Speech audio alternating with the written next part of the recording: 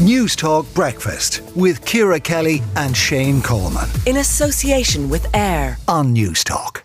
Spanish FA President Luis Rubiales has announced his resignation in a rather unusual place, an exclusive interview on Piers Morgans Uncensored. It follows an incident after the World Cup final in which he kissed Spanish soccer player Jenni Hermoso on the lips following their win. Richard Fitzpatrick, a freelance journalist and author based in Spain, is with us. Richard, it was inevitable, but why now?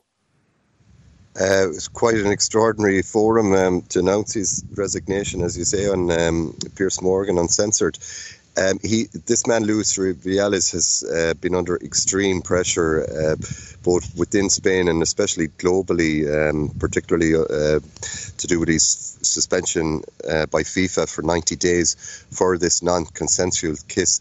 He's facing criminal charges for this non-consensual kiss. Jenni Hermoso very bravely filed a formal complaint last Tuesday.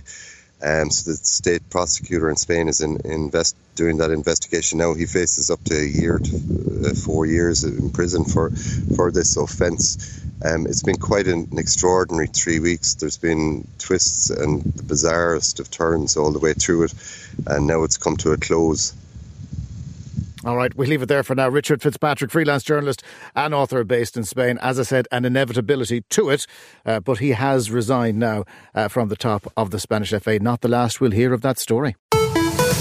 News Talk Breakfast with Ciara Kelly and Shane Coleman. In association with AIR on News Talk.